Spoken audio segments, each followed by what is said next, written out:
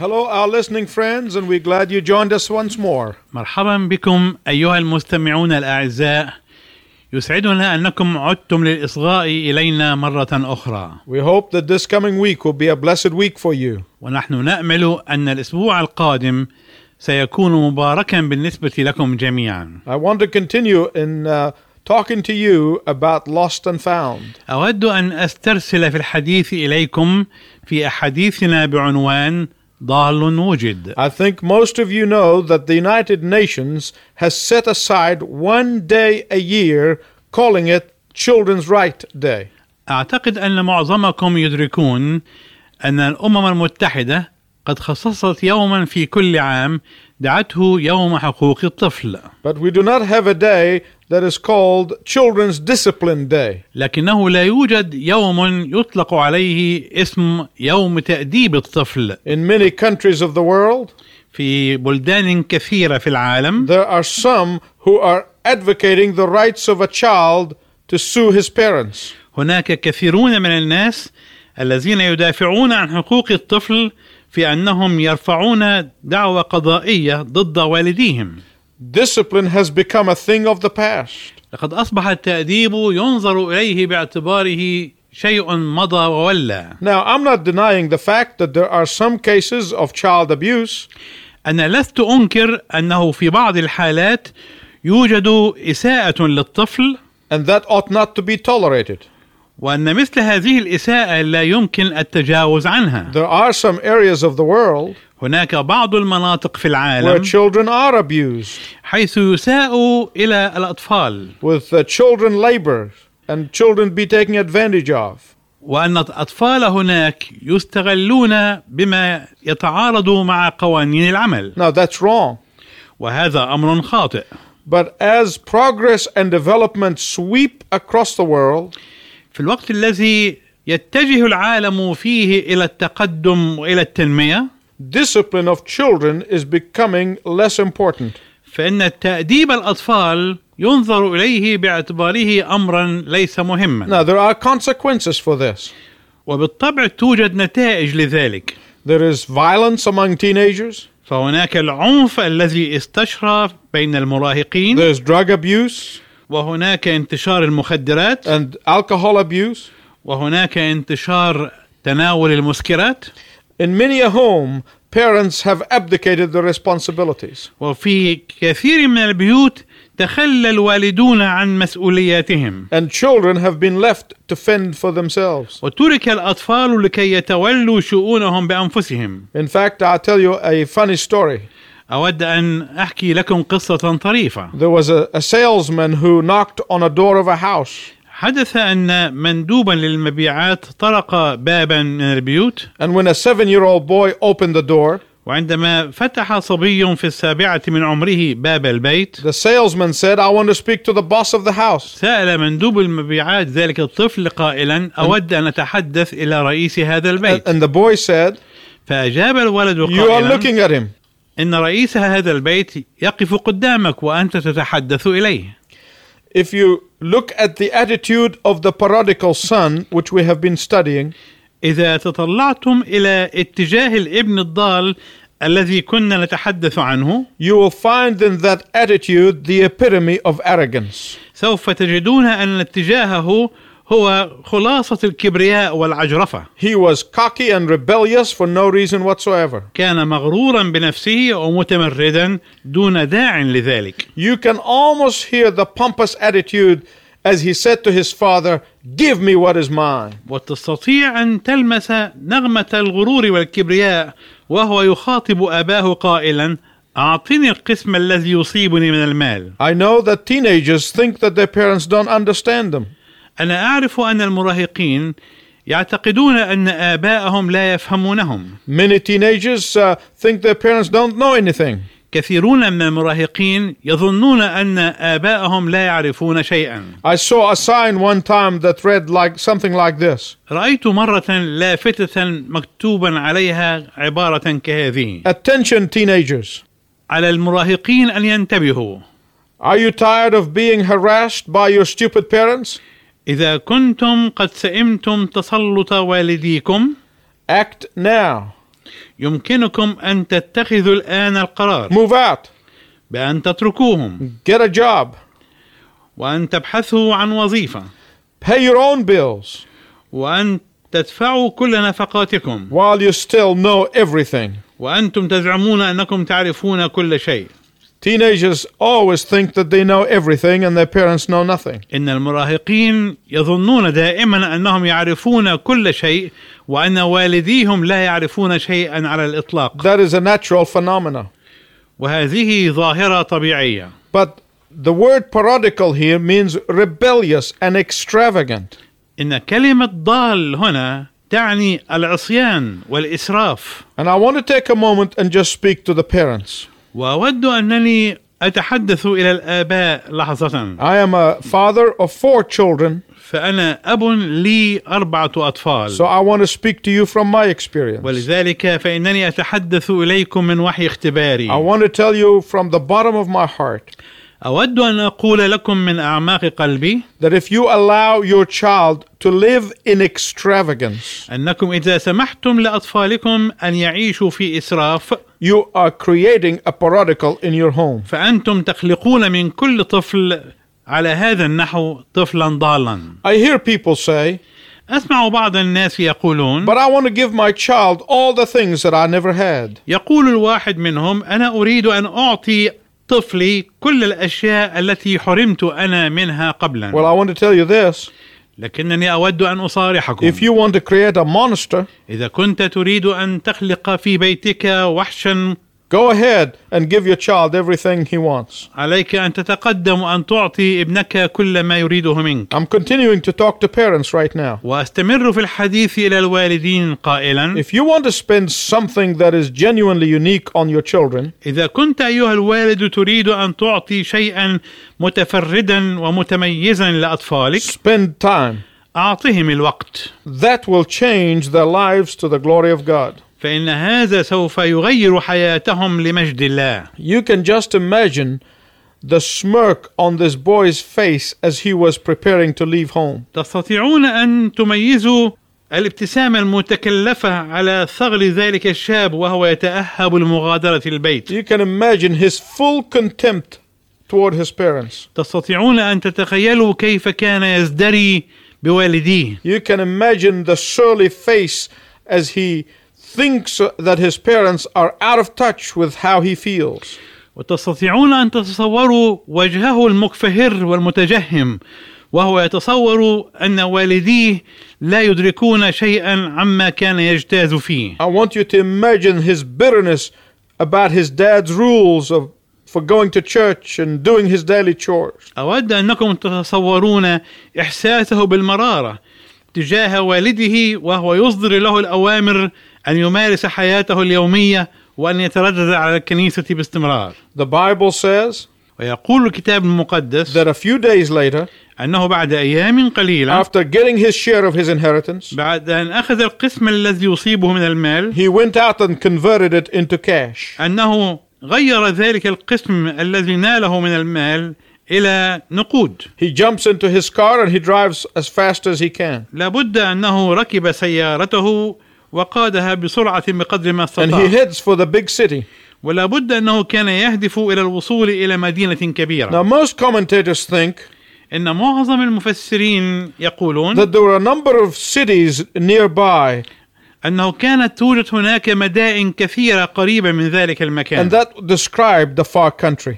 وهذا يفسر عبارة الكورة البعيدة. These pagan societies that were nearby تلك المجتمعات الوثنية التي كانت قريبة في ذلك الوقت represent the epitome of immorality of that day.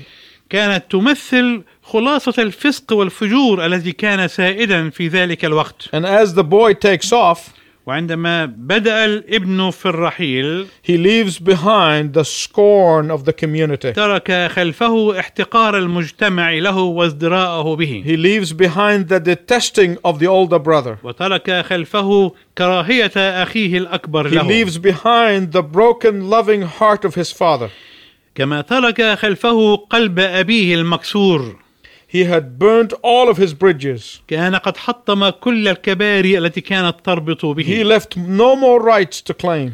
ولم يترك بقية من الحقوق يمكن أن يطالب بها فيما He بعد. wipes the slate clean, لقد مسح كل اللوح تماما ولم يعد له شيء قد or استبقاه، at least he thinks so. أو على الأقل كان يظن ذلك. And then when he gets into the big city, he starts spending his money. وعندما ذهب إلى المدينة الكبيرة أي الكرة البعيدة بدأ يبذر ماله. The word spend here means to scatter. كلمة بذر ماله هنا معناها أنه نثر ماله. It is a word that is used for scattering the seed. إنها نفس الكلمة التي تستخدم في نثر البذور. As we would say, that he was spending money like a drunken sailor. أي كأنه كان ينفق ماله كما يفعل بحار سكير. Loose living carries the connotation of debauchery and of sexual deviant behavior. إن حياة الرخاوة والتسيب تتضمن حياة الفسق والانحرافات الجنسية. And the poor boy was thinking that money could buy people. وظن الولد التعيس أنه بالمال يستطيع أن يشتري الناس. He thought that his money would buy him popularity and status in society. وظن أنه بالمال يستطيع أن يشتري الشهرة والمكانة الاجتماعية المرموقة. And I have met so many people in my life ولقد التقيت بأناس كثيرين في حياتي who think that money will buy them everything. الذين كانوا يظنون أنهم بالمال يستطيعون أن يشتروا كل شيء.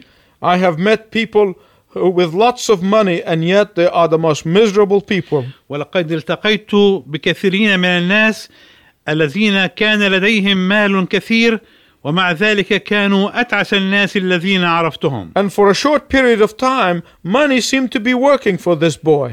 ولفترة قصيرة بدا المال وكأنه كان نافعا لذلك الشاب. He bought companionship. فلقد اشترى به الصداقة. He bought some people. واشترى به بعض الناس. He bought some friends. واستطاع أن يشتري به بعض الأصدقاء. But only for a short time. ولكن ذلك استمر لفترة قصيرة. And now I want to take a moment and speak to the young people. والآن أود أن أتحدث إلى الشباب لحظة. Young people, أيها الشباب، how many times were you tempted? كم من المرات شعرتم بالإغراء؟ How many times have you done what you know in your heart to be wrong? كم من المرات فعلتم شيئا ما تعرفون في أعماقكم أنه خطأ؟ And you did it just to be accepted. ولكنكم فعلتم ذلك لمجرد إحساسكم بأن هذا يجعلكم مقبولين. And you did this just in order that you may fit in with a group of bad company. وفعلتم ذلك لمجرد أن تكونوا منسجمين مع الأصدقاء الأشرار. And you did this just so that you may not feel that you are an outsider. ولقد فعلتم ذلك لمجرد أن تشعروا بأنكم لستم غرباء عن مجتمعكم. But do you know what that is like? لكن هل تعرفون بماذا يشبه ذلك It الموقف؟ is like a transplanted palm tree into cement. إنه بمثابة محاولة زرع شجرة نخيل في قلب الأسمنت. It is like eating the fruit of a tree that was left without water or being attended to. إنه كالأكل من ثمرة شجرة زرعت دون أن تروى بالمياه ودون أن تجد العناية الكافية. It doesn't last for very long. إنها لا تبقى طويلا. So when the money had gone, فعندما مضى المال the boy got into trouble. بدأ الشاب يشعر بالمشكلة. And the most natural solution when money runs out for the boy to go home. وكان الحل الطبيعي الذي كان يمكن أن يلجأ إليه ذلك الشاب بعد أن نفد المال منه هو أنه يعود مرة أخرى إلى البيت. But not yet. لكن يبدو أن الموعد لم يكن قد جاء بعد. Why? لماذا؟ Surely the boy knows that the father will not reject him. بكل تأكيد كان الولد يشعر بأن أباه لن يرفض مجيئه. Oh, but his pride comes to him and says, ولكن إحساسه بالكبرياء يقول له: You cannot crawl back to your father.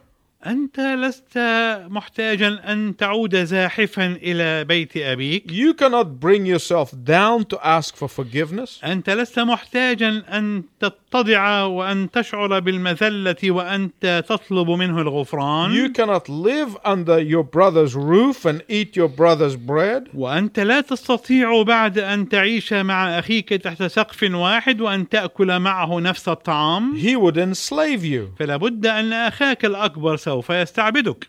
And he would say to himself, ولا شك أنه ناجى نفسه قائلا: think about it. أيمكن أن أفكر في ذلك على هذا النحو؟ You have to walk through the narrow village streets. أيمكن أن أتقبل أن أسير في الشوارع الضيقة للقرية؟ And where your neighbors will be pointing their fingers toward you and saying, حيث يشير الناس إلي بأصابعهم ويقولون: look at this hot shot. لنتصور ذلك الذي كان يزعم لنفسه الشطارة. Now he is back eating dirt. إنه عائد وهو يأكل من القذارة. He wanted to be a big boy on daddy's money. لقد ظن أنه يستطيع أن يكون شابا كبيرا على حساب أموال أبيه. Well, look at him now. فلننظر إليه الآن.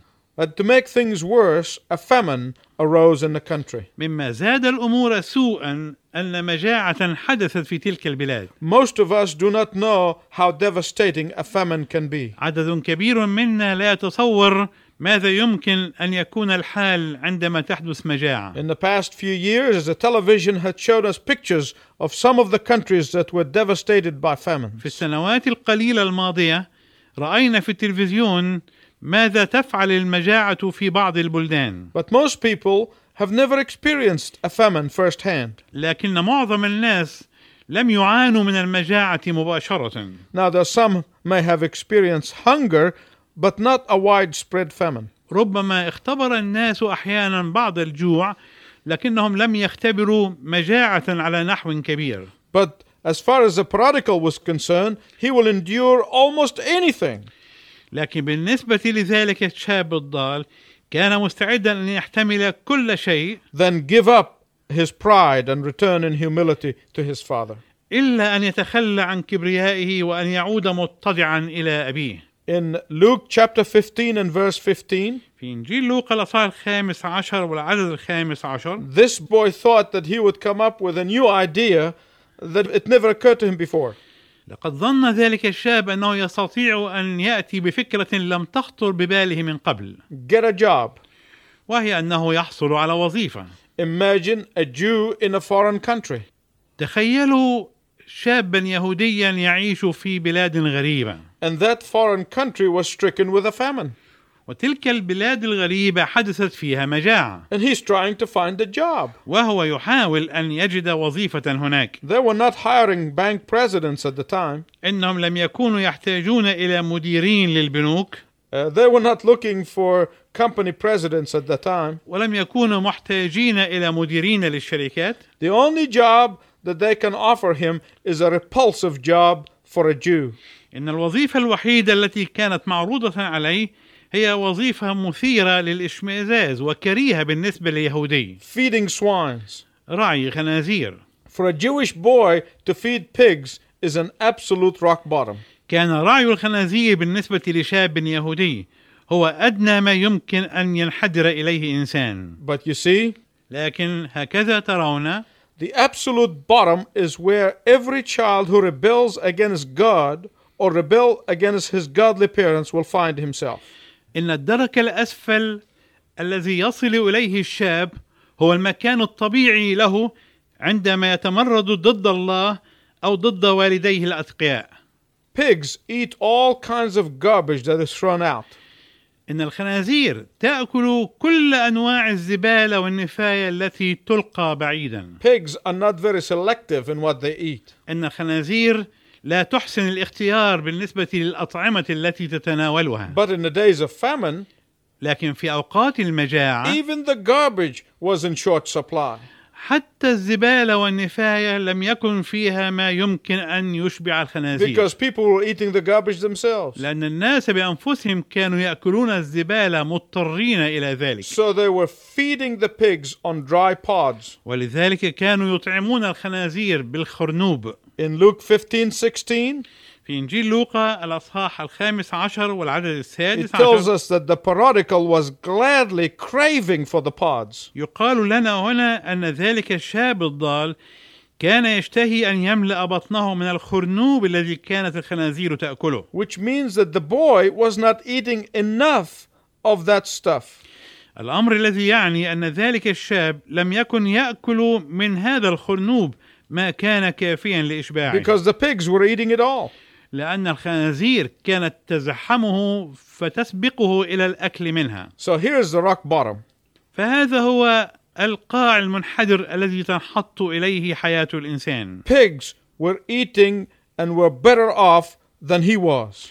أن الخنازير كانت تأكل بوفرة وكانت في حالة أفضل من الحالة التي كان عليها ذلك الشاب. Their bellies were filled, but his was not. لقد امتلأت بطون الخنازير بينما بطن ذلك الشاب لم يكن قادرا على الامتلاء. So you can imagine his despair was total. تستطيعون هنا أن تتصوروا أن إحساسه باليأس كان كليا. His hopelessness was complete. وأن فقدانه للأمل كان كاملا. His helplessness was full. وأن عجزه كان كليا. He had hit rock bottom. لقد وصل إلى أحط درك ممكن. What is next? ترى ماذا سوف يحدث بعد؟ What will he do? ماذا سوف يفعل؟ Tune in next time. في لقائنا القادم And you will learn more about this prodigal and his decision. سوف تعلم ما هو أكثر بشأن ذلك الشاب الضال وماذا قرر لنفسه. Until next time, the Lord bless you. إلى أن نلتقي معا في المرة القادمة. الله يباركك.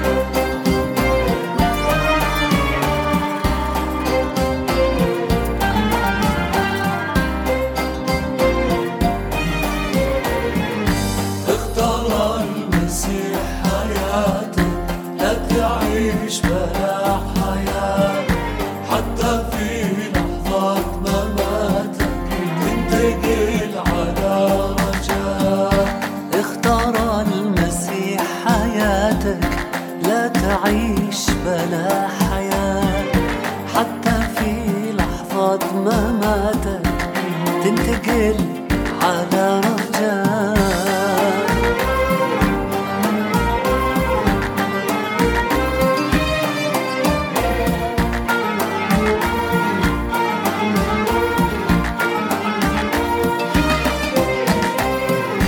اختار مخلص لك تلقى كل الراحة فيه بلا خوف لا ولا شك من مجهول تلاقيه. اختار مخلصا لك تلقى كل الراحة فيه بلا خوف لا ولا شك من مجهول تلاقيه وسلامك دايم معاه. اختار المسيح حياتك لا تعيش بلا حياة حتى في لحظة مماتك تنتقل على رجاء.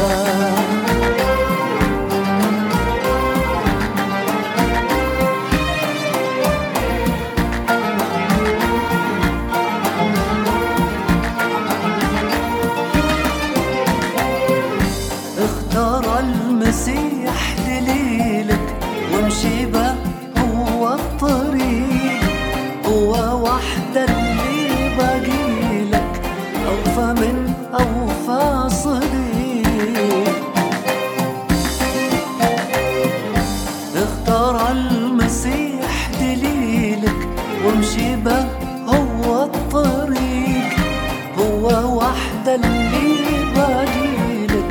أوفى من أوفى صديق اطلبها بجنبك تلقاه. ترى المسيح حياتك لا تعيش بلا حياة، حتى في لحظات مماتك تنتقل على رجاء.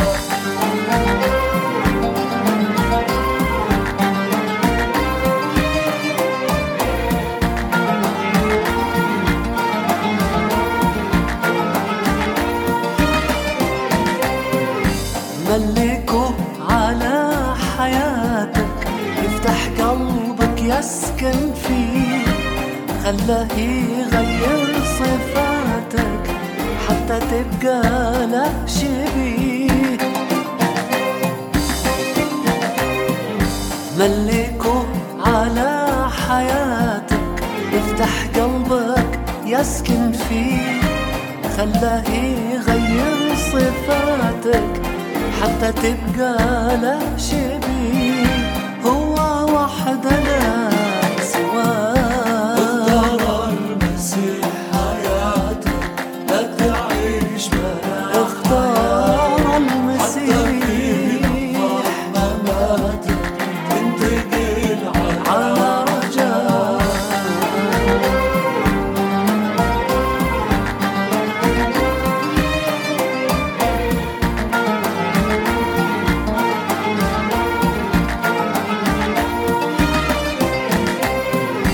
على رجاء القيامة وحياة بل أمجاد، هذا وعدك في كلامه لما يجيب الميعاد.